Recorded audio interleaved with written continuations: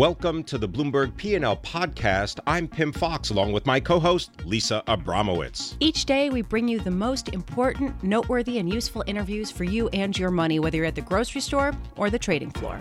Find the Bloomberg P&L podcast on iTunes, SoundCloud, and at Bloomberg.com.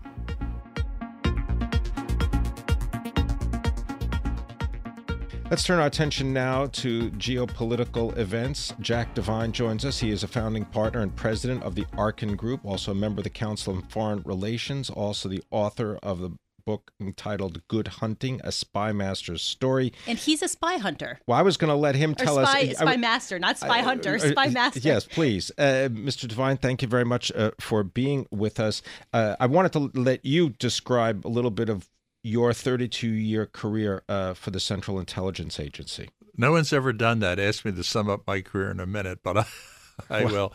At the top of my career, I was responsible for all the what we would call spies around the world. People in the business never refer to them as spies or agents, but I was the chief spy master at the highest point. I've served in 7 foreign countries. I was in charge of the program to drive the Russians out of Afghanistan with famous Congressman Charlie Wilson.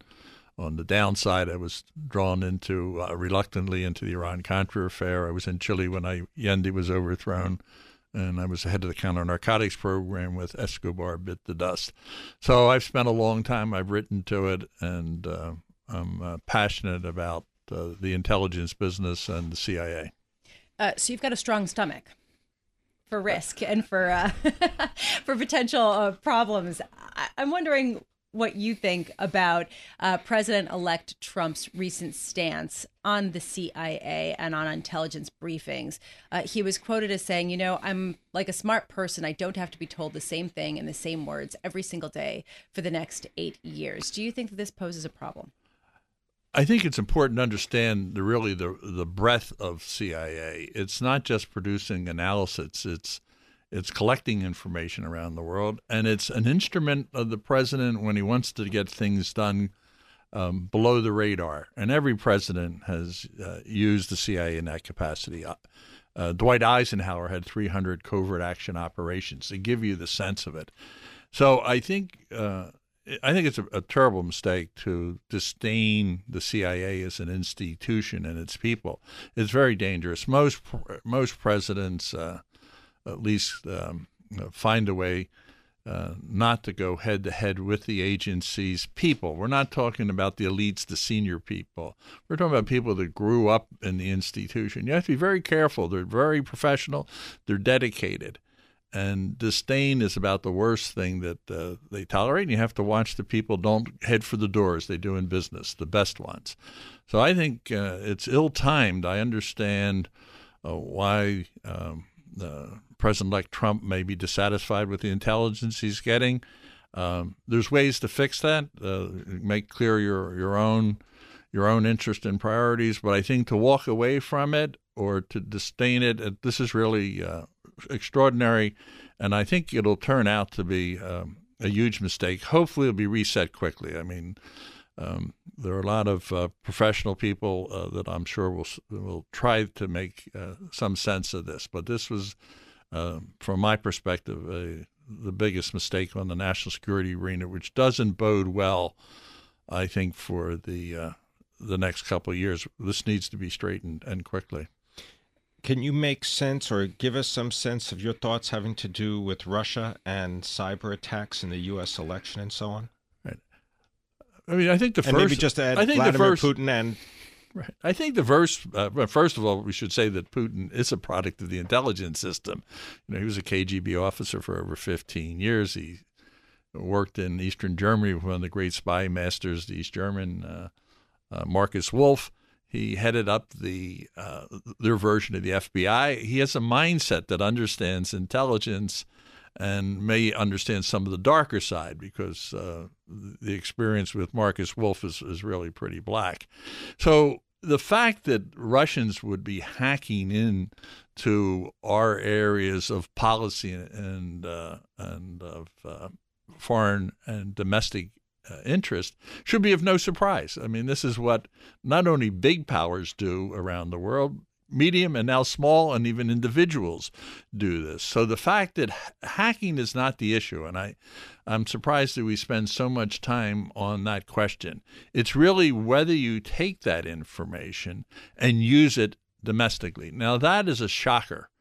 In the business, for all the years I was in it, there were unwritten rules. If you ask someone, they'll give you different variations of it. It's called the Moscow Rules, in which we basically operated where we would not beat up their officers and they wouldn't beat up ours. I put it in those euphemisms. We wouldn't counterfeit money. They wouldn't count. There were rules of the game.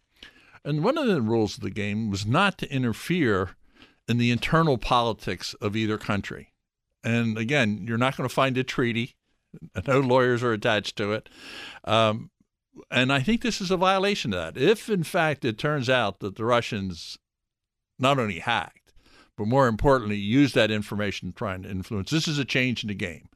And we need to, I think, sit down privately in public with the Russians and decide whether we're going to have this new arrangement where we go after and try to influence internal affairs. Big story, huge story, seismic shift in intelligence, if indeed this has been done. The way that you're talking makes me think that the CIA and the KGB have direct contact and discussions about the manners with which they go about their business. Is that really the case?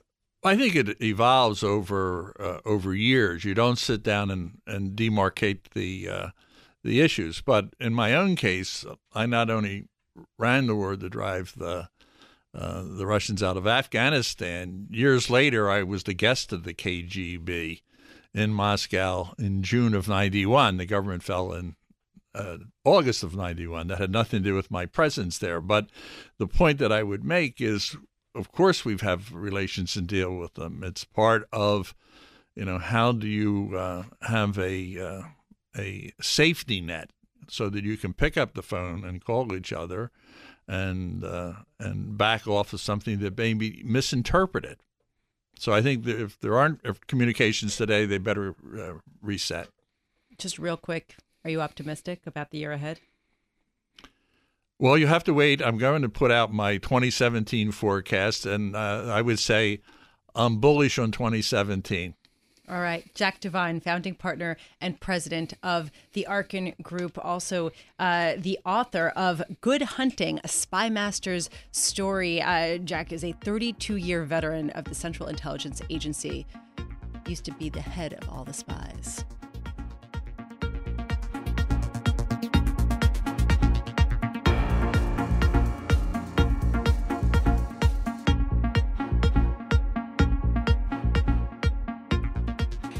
I want to bring in Hugh Johnson, chairman and CIO of Hugh Johnson Advisors, who oversees more than $1 billion.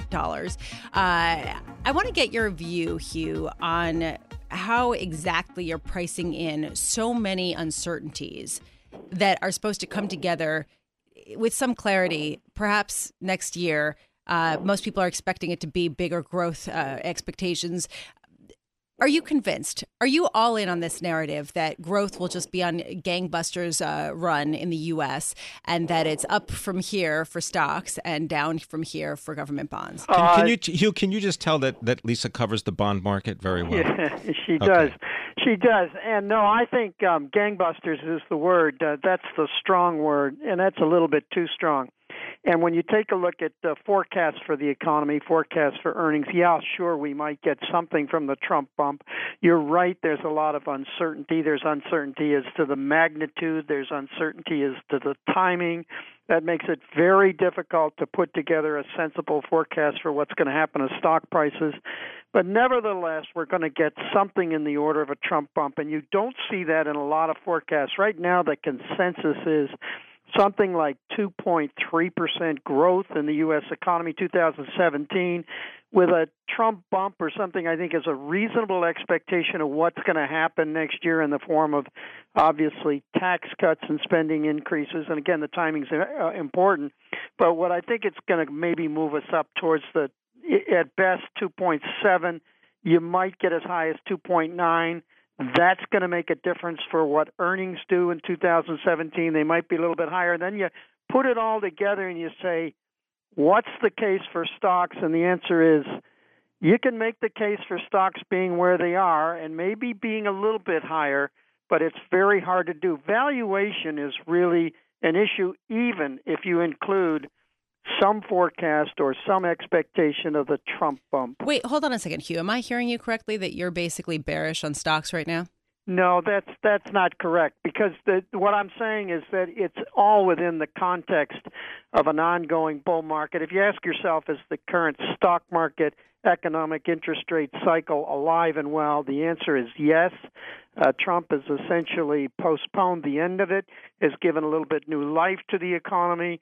I think that we still have a bull market. It's going to go through 2017. The case through 2018 becomes a little more difficult, but nevertheless positive bull market environment. But within the context of that bull market environment, I'm saying we've gotten a little ahead of ourselves, I guess is the way to say it, a little bit pricey. So on a short to intermediate term basis, you've got to be really careful because of valuation. And you've got to be really, quite frankly, tough on prices that you pay to buy stocks. Your picking of entry points has got to be extraordinarily good at this point in the cycle. We've had a big move on the upside. We're a little bit pricey. You got to be good at picking entry points, and you have to be patient in order to be good at entry points. Hugh Johnson, S&P 500 is up nearly 11% so far during the year. Dow Jones Industrial Average up more than 14%. Tell us about financial stocks. Do you think that is an area that's going to do well in 2017? Yeah, Pimm, when you take a look at all of this, it really looks really good. This has been one heck of a year, surprisingly good, much better than any of us, most of us anyway, had expected. So I think, you're probably not going to get that big a year in 2017. It might be positive, but it's not going to be in the order of 10 to 12% that we're seeing this year. We're not going to see anything like that. And again, I think the reason I'm saying that or concluding that is valuation. I can't put together enough earnings growth in order to make the case for a real big move up in stock prices from current levels. Another way of getting at that same thing and saying it is that you've got to be a really good stock picker, and you've got to pick good entry points if you pick the right stock. So be a good stock picker, be a good sector picker. Financials are going to do well, but you and I both know they've had a big move to the upside. So you've got to be a lot more careful now than you had to be, say, around election time. One thing that I'm interested in is industrials. Industrials have done really well since Trump's election. And in your notes, you said that that's one area that you're actually bullish on going forward. What's the risk, that, especially as trade negotiations heat up with China, among other nations, what's the risk that perhaps the industrial rally has gotten a little bit ahead of itself, especially with companies like Caterpillar, for example, which export quite a bit of goods to China and could potentially suffer from trade war there? Yeah, it's a big risk. If there's a big risk that it's very difficult to quantify that faces us in 2017, and I might add 2018, is the whole risk of trade. And anytime you're talking about a large multinational company, you're really talking about trade. You ask yourself the question, well, gee, Hugh, small to mid-sized stocks that are not big multinationals, have done really well performance-wise since the election. Large-cap stocks have, to some extent, lagged a little bit. A lot of that is because of the concern about the direction that trade's going to go. So you've really got to be careful based on a couple of things. A big move up that we've seen since the election. So we've got a couple of valuation problems, some rhetoric coming out of the Trump campaign saying that, look, at the costs are too high by a lot of defense companies, for example. And so that's a little bit of a problem. That's a policy problem. And then the trade issue could be a problem. All of this, when you're looking at financials, when you're looking at healthcare, when you're looking at technology, when you're looking at industrials, especially industrials, infrastructure play, be a little bit careful, because we've had a big move on the upside and we've got valuation problems in my mind right now. And unless we see a big outbreak in speculation, and that could occur, in my judgment, you've got to be a little bit, if you're going to be sensible, you've got to be a little bit careful here. And again, be a good stock picker and a good entry point picker. Well, I guess if everyone could do that, everyone would have your job, Hugh. Wouldn't that be great? That'd be great if I could do it that well. Well, I think trying to match 10, 11% per annum, a challenge for anyone. Thanks very much, Hugh Johnson. He is the chairman and the chief investment officer of Hugh Johnson Advisors. They're based in Albany, New York, and he helps to manage over $1.2 billion of customer assets.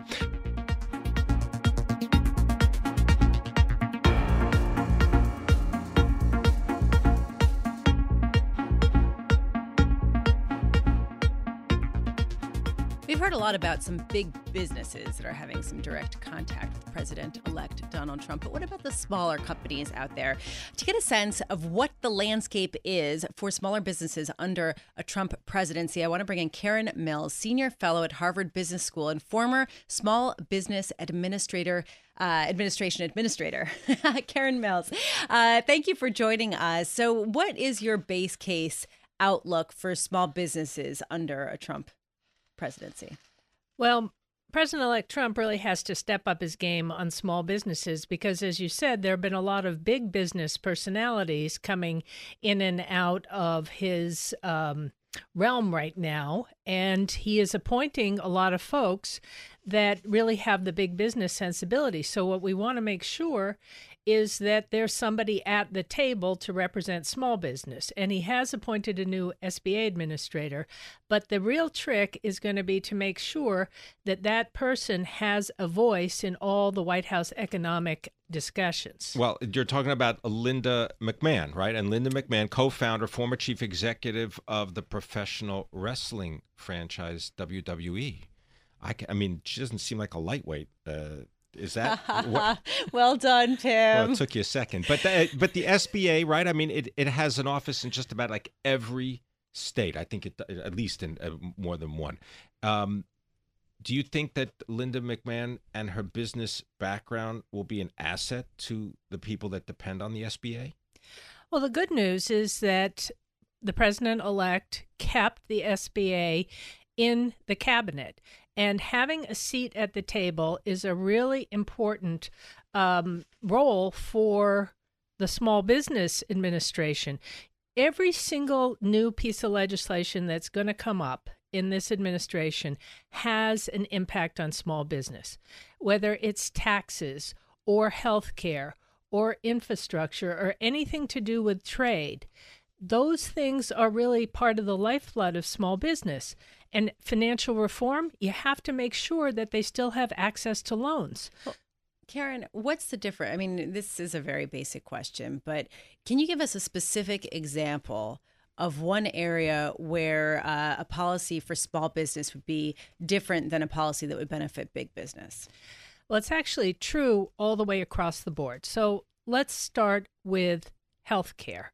In fact, there are a bunch of things in the healthcare law that small businesses want. They actually want to provide healthcare for their employees, but the problem was that they can't really even get a quote.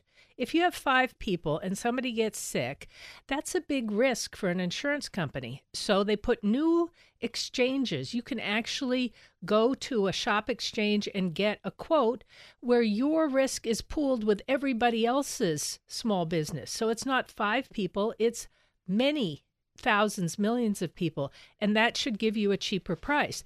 We don't want to throw that out in healthcare reform. In fact, that was put in by, I think, Olympia Snowe. Was put in by the Republicans. So we want to make sure that somebody's got that eye on what small businesses need as things get done in this next congressional session. Right. The Olympia Snowe, the Republican senator from the state of Maine. It's SBA, also a big lender, right? You got the general small business loans.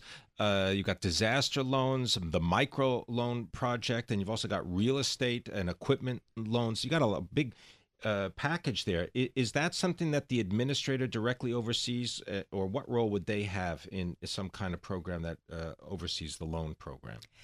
The SBA has a portfolio of over $100 billion of loan guarantees. They're not loans. The banks make the loans. It's actually kind of the perfect public-private partnership. It's like Fannie Mae and Freddie Mac a little bit. A little bit. And the guarantees are made by the SBA in a case where the bank can't quite make that loan. So this means lots of people have access to credit who wouldn't otherwise in the banking system. Well, this is absolutely critical for small businesses. And the gap in access to credit right now is in the smaller dollar loans, under $100,000.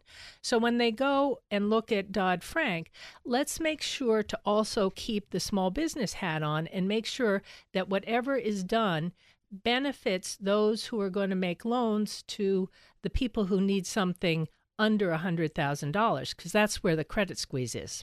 Real quick, do you think that the rate hike that we're expecting tomorrow is going to have any specific effect on smaller businesses? Well, it's going to be more expensive to borrow, and that's always a cost for small businesses. I know they're all looking for now tax reductions coming, which might offset it. And the real important thing for small businesses is that the economy keep going. So if there's spending in infrastructure, that's good for small business and construction.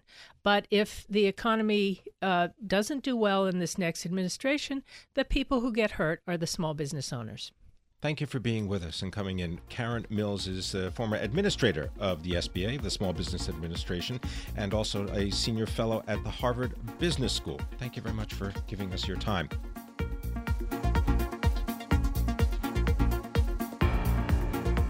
Thanks for listening to the Bloomberg P&L podcast. You can subscribe and listen to interviews at iTunes, SoundCloud, or whatever podcast platform you prefer. I'm Pimm Fox. I'm out there on Twitter at Pimm Fox. I'm out there on Twitter at Lisa Abramowicz1. Before the podcast, you can always catch us worldwide on Bloomberg Radio.